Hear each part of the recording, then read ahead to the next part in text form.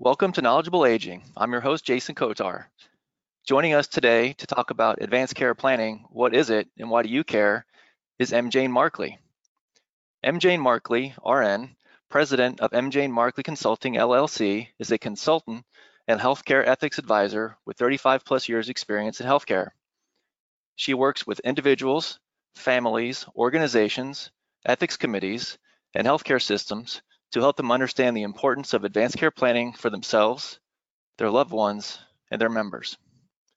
A retired Navy nurse, she is board certified in healthcare management, a patient advocate, and a former hospital ethics committee chair. Jane trains healthcare advocates, speaks nationally and internationally, works one-on-one with individuals and their families to complete their advanced directives, facilitates ethics training for medical students as an assistant professor at the Uniformed Services University of the Health Sciences in Bethesda, Maryland. She also serves on the Maryland State Advisory Council of Quality Care at the End of Life. Well, thank you for being here today, Jane. How are you? I'm doing fine, Jason. Thanks for having me. No problem. I'm looking forward to our conversation. Before we get started, just a little bit of housekeeping. For those joining us today, if you have any questions, we encourage you to type it into the box and we will do everything in our power to get those questions answered, time permitting, at the end of the presentation. So Jane, let's jump right into this. Advanced care planning, what is it and why do you care? Jason, I really appreciate the opportunity to speak today to the Knowledgeable Aging webinar series. It's a wonderful opportunity to share more information with the public about advanced care planning. Before most people make decisions on doing anything at all, they want to know, what is it I'm doing and why am I doing it? Why do I care? The fact that everyone else is doing something is certainly not the reason that you should be doing it. The fact that this will make a huge difference in your health care in the future and will make a difference to the health care of your loved ones is probably a compelling reason that you should move forward and complete advanced care planning. The purpose of the program today is purely an introduction. There is no way I can cover all the bases of what you need to do for advanced care planning in a 30-minute span and still leave time for questions from you, the audience. So please bring your questions to the table and let us know what they are. Absolutely. So let's get started. Doing advanced care planning means having the conversation and giving the gift. This is my mantra. It includes first a conversation with yourself. Now, how long has it been since you've had one of those? Where you sit down and try to figure out what is most important to you. What matters most to you in life? What are your basic beliefs, values, goals, and preferences? Understanding that will get you a long way to getting started in this whole process. Once you've had that conversation with yourself, it's time to start talking with other people. And those other people include your physician or healthcare provider, your loved ones, your faith-based organization people, whoever is important in your life, and whoever might get the phone call in the middle of the night that you're in the emergency room and need to respond. It's also about identifying your healthcare agent, the person who will speak for you when you no longer can speak for yourself, and finding someone who is ready, willing, and able to do that work is part of your challenge as you put together your advanced care plan. And once you've done that, it's time to document. Find the right tool for you to complete the documentation so that you have an advanced directive that you can share with the people with whom you've spoken. It should be legally executed, which requires 2 non-involved witnesses, and shared in numerous ways. All of this is something that you can do on your own. You don't need me, you don't need a lawyer. You can do it on your own, and a lot of people have. Unfortunately, 85% of the population in America knows that they need to do this, and yet only about 30% have ever completed. So that's why people like me are out here trying to give people a hand in how to work through the process of advanced care planning. And that's what I do daily, working with not only people who need someone just to bug them, i.e. someone who is their accountability agent, but people who need help because they have a, should I say, a dysfunctional American family. We don't have any of those here, I'm sure, but those dysfunctional American families make having this conversation a little more challenging. The other thing that you can do, if you can't do it by yourself, if you choose not to utilize services like what I provide, you can also use a lawyer. A lawyer is not required. However, many lawyers do a wonderful job with putting these plans together. Unfortunately, many do not. And it's those people that worries me when you get involved with some lawyers. I have sat at the bedside of a patient who had a beautifully executed high-end law firm complete that advance directive. And when the rubber met the road and I had to call that healthcare agent because my patient couldn't speak to me, I found a very confused and disgruntled individual who had no idea his name was on the document, had never had a conversation with a man about what his medical preferences were, and was very angry that he had been placed in the difficult position of wanting to help his friend, but being totally unable to. So it's important to have the entire enchilada done and completed. And having someone who's familiar with advanced care planning, more than just doing the document, is very critical. Let's define advanced care planning. The National Institutes of Aging has a good definition, which I'll read for the benefit of the audience. Advanced care planning involves learning about the types of decisions that might need to be made, considering those decisions ahead of time, and then letting others know about your preferences, often by putting them into an advance directive. And I would caveat that phrase by saying always by putting them into an advance directive. Mm-hmm. When people go into a room and talk to somebody and come out an hour later, I can guarantee you that if 5 people went in, you're going to have 5 different understandings of what went on in that room. It happens in business all the time. So, and it happens with families all the time. So it's important to get it in writing so it's documented. What this will do is to make sure your wishes are known and make sure they're upheld at the time that they're needed to be known. That's very important as to the purpose of why this is being done. You want to make sure that your wishes are upheld and that you have someone advocating for you to make that happen. What's interesting is most people don't realize everyone over the age of 18 needs an advance directive. Wow. This is not just for old folks like me. This is for folks at every point in their lives. They don't have to be sick. They don't have to be old. They just need to be alive. And so I work extensively with people age 18 to 25 right now. They've had a lot of experiences with friends having medical problems early on in their lives, and they're very eager to make sure things that have happened to their friends don't happen to them. So true. You have an advance directive, not because you have an illness, but because you have family and people who love you. And that's the importance of having an advance directive. Never assume that your loved ones know what you want. They're going to guess wrong almost every time. Have a talk with them and make it sooner rather than later. You also do this because you never know when a healthcare crisis may occur.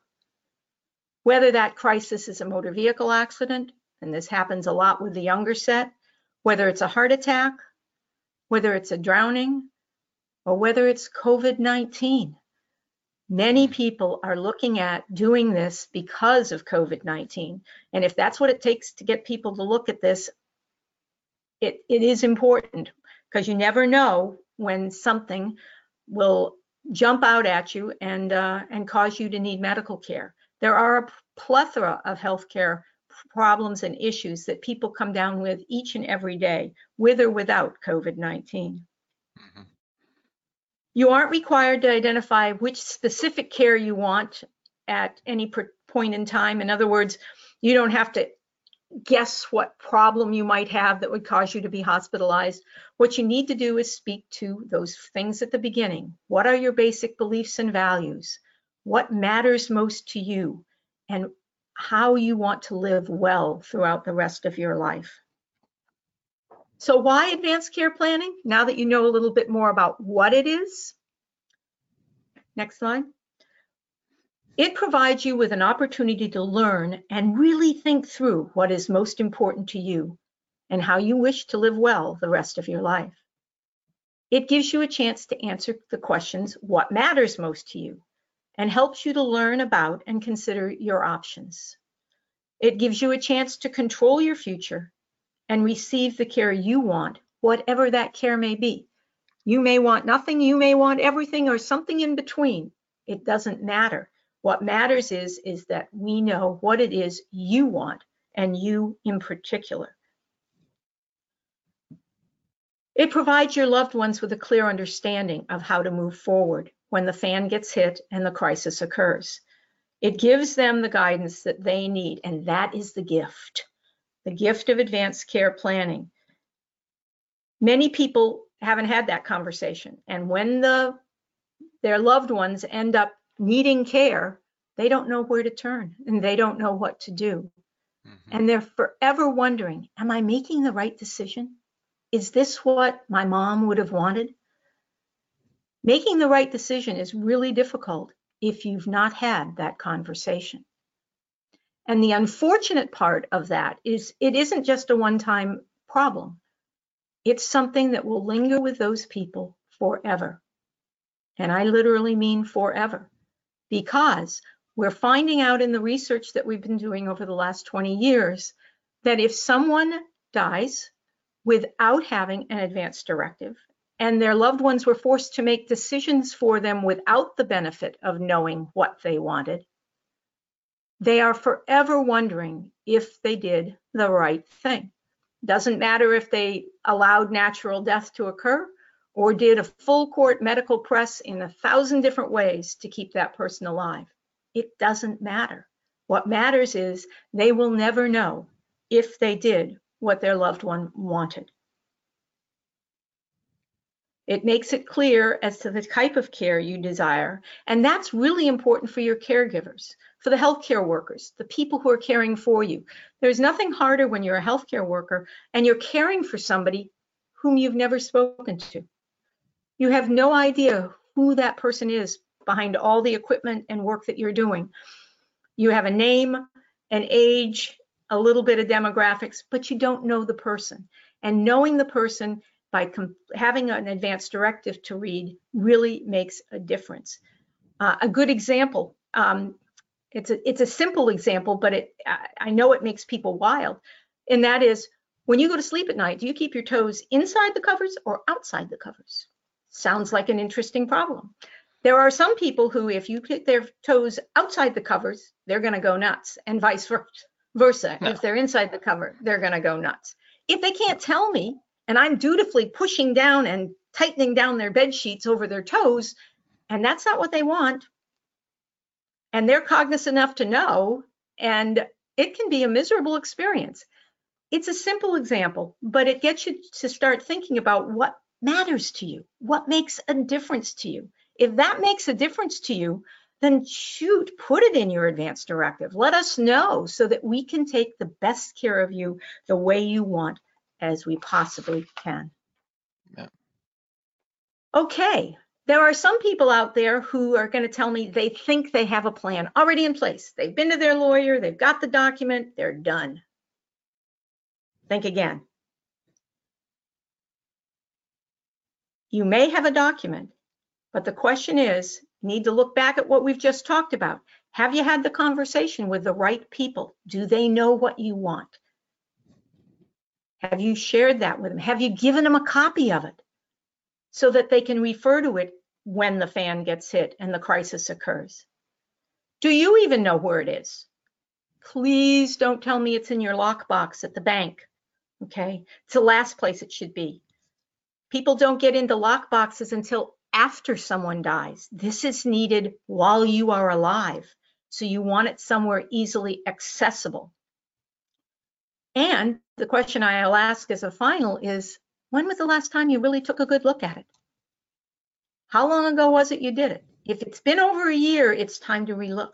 You need to relook and make sure that it still reflects your basic beliefs and values. It's got the right people on it. You know, if one of your healthcare agents that's listed on the document is deceased, what good are they going to do for you? You need to add somebody else into the document. Right. And redoing it is not hard. You just need to take a look at it and know you need to redo it. So that's it for you, those of you who think you have a plan in place. For those with no plan, it's not too late. That's the good news, until it is. And once it is, it's really too late.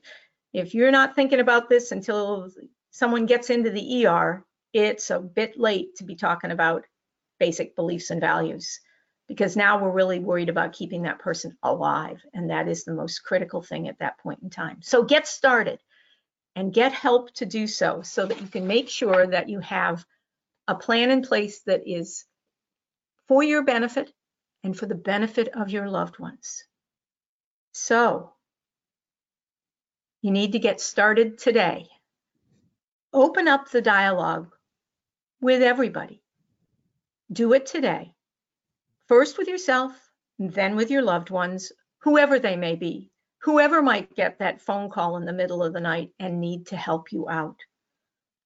Find someone you trust who is ready, willing, and able to be your healthcare agent. And don't burden your loved ones with their not knowing what it is that you want. Don't wait for the crisis to occur. Act now.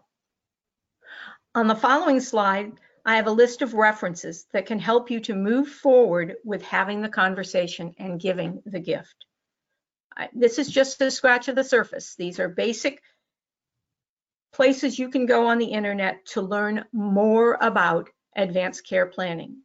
You can also learn more on my website, which is www.mjmarkley.com. In the future, there will be knowledgeable aging programs that I will do that will go into much more detail about the hows and the detail of the processes that need to be completed. How do you choose a healthcare agent? What are you looking for? Things like that will make it more real. Also, probably one of the biggest sticking points for everybody is how to start that conversation with your loved ones. Nobody wants to make that initial move. And there are tricks of the trade that will help you to do that. Plan now, then start away and make it happen. I'll turn the mic back over to Jason as he's eager, because hopefully we have some questions that need to be answered. We do. Thank you, Jane, so much. We've got a couple questions here. First question is, when is the ideal time someone should be having this conversation? I know you kind of touched on it, but is there a time when, or is it kind of, family by family? It's family by family. It's something that ought to be talked about in families. I mean, okay. If you take a look back, this used to be a topic of discussion in every family around the dinner table. In other words, Uncle Fred died in the upstairs bedroom and is now laid out in the parlor. They're talking 150 years ago, but that's what it was like. And people all, they saw animals on the farm birthed and die. And this was talking about death was not so difficult as it is now. It's a very, very foreboding discussion that many people feel uncomfortable with. But having that conversation with your children and your family should start at any time. I think the sooner the better. It was a discussion that my parents and I had around the dinner table on occasion. Certainly it wasn't every week. But when something came up, it was not a forbidden subject. And right now, I'm afraid it is very forbidden in many households. Yeah, a lack of communication, unfortunately. The next question is, the process. Can you walk us through the typical time frame from when somebody picks up the phone to, to the time when you feel like the first phase or the first documents or series of documents are completed? Each and every person is different. A lot depends on their motivation and their enthusiasm to do this, whether it comes from them or comes from a family member who's pushing them. The documents can be completed in an enthusiastic group within a month. Okay. It's not impossible to do that.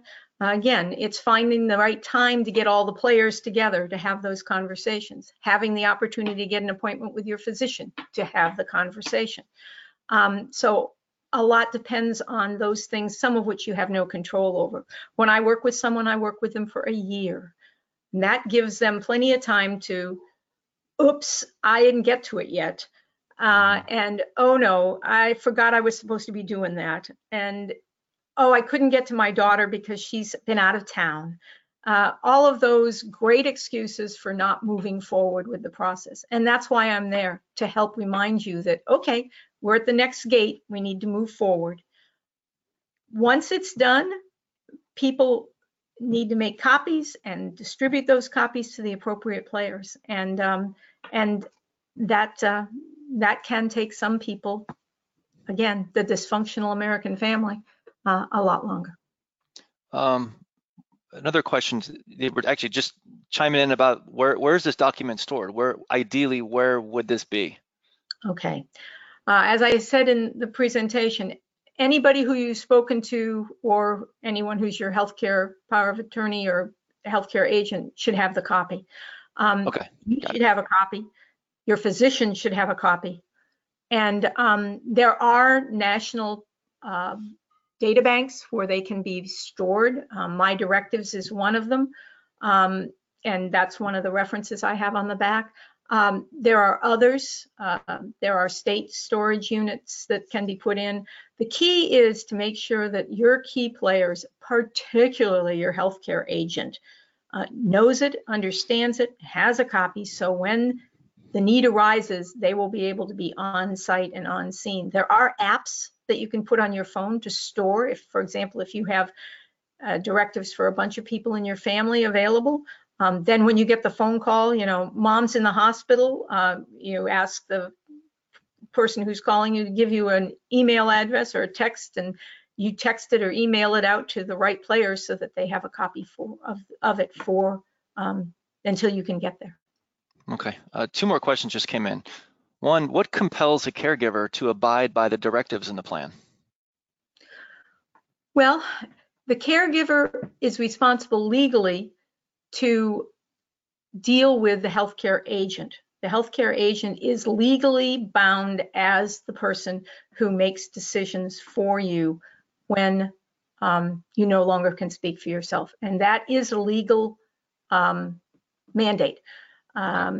And if you're in a hospital and you're getting pushback, the best thing for people to do, and I've used this myself, I've encouraged others to, if the communication between you and the healthcare team that you are working with has broken down, there is a healthcare ethics committee at each and every hospital in this country, and they are very eager to help discuss and work with you in dealing with the healthcare team about differences in opinion and the way that patients should be treated.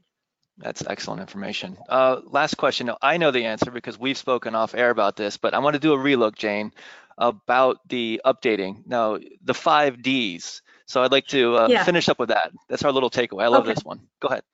Yeah, well, you got to have a way of remembering what it is you need to do. And reviewing the document, as I mentioned, I say you ought to do it every year, but you ought to do it anytime one of these 5 Ds occurs. First, the decline in your health status. Okay, if you're getting worse and you're not, you've got problems and you've got, you're not doing well, as you get care, time to start thinking about it and talking with your doctor about what it is you really want as you move forward. So that's the decline. Second is diagnosis change. If you've got a new case, for example, all of a sudden you've got kidney failure. Well, that's going to be a real good time to take a look and see if what you're doing is what you want to continue to do. And again, talk to your doctor about it. Divorce. I know a number of people who have their exes on their advance directive, and they intend to do that. But I encourage everybody who gets a divorce to redo their plan, only because then it proves that the decisions you're making are current, up to date, and the legal decision makers for you. Fourth is distance. This one's a toughie because with modern technology and communications, we can communicate all over the world. But if somebody is in the hometown with you, it's certainly much better than waiting for a Zoom call or a Skype call or even a telephone call from your son in Japan, for example. No reason they can't be a second or third tier, but try to have someone who's not too far away. And for heaven's sakes, don't have someone who's in the hospital more often than you are. Those people are not going to be very helpful to you because they probably won't be available. The other, and I've intimated on this a little earlier, is the death of one of your healthcare agents. You want to make sure that if someone has died and you have a hole in the package, that you update it and find someone else to do that for you. So those are the 5 Ds. I love it. I love it. And on a high note, not that there was any low notes, but I'm just saying I love the 5 Ds because I'm a visual person, so I just like where I can just number them and go boom, boom, boom, boom, boom, right? Anyway, well, thank you, Jane, for your time today. Man, lots of wonderful information, and I really hope that people take action because I know you and I have spoken about it before. Just getting people to actually take the necessary steps to pick up the phone is the key. So how can people find you? Well, people can find me on my website. I gave you that earlier. You can also email me at jane@mjmarkley.com, same as the website. And if you want to leave me a text, you can do that at 703-298-1201. And I'll respond and we can see what you need and how we can help you move forward with the process. Perfect. Well, thank you again, Jane. I do look forward to further webinars with you. And until next time, I'm your host, Jason Kotar with Knowledgeable Aging.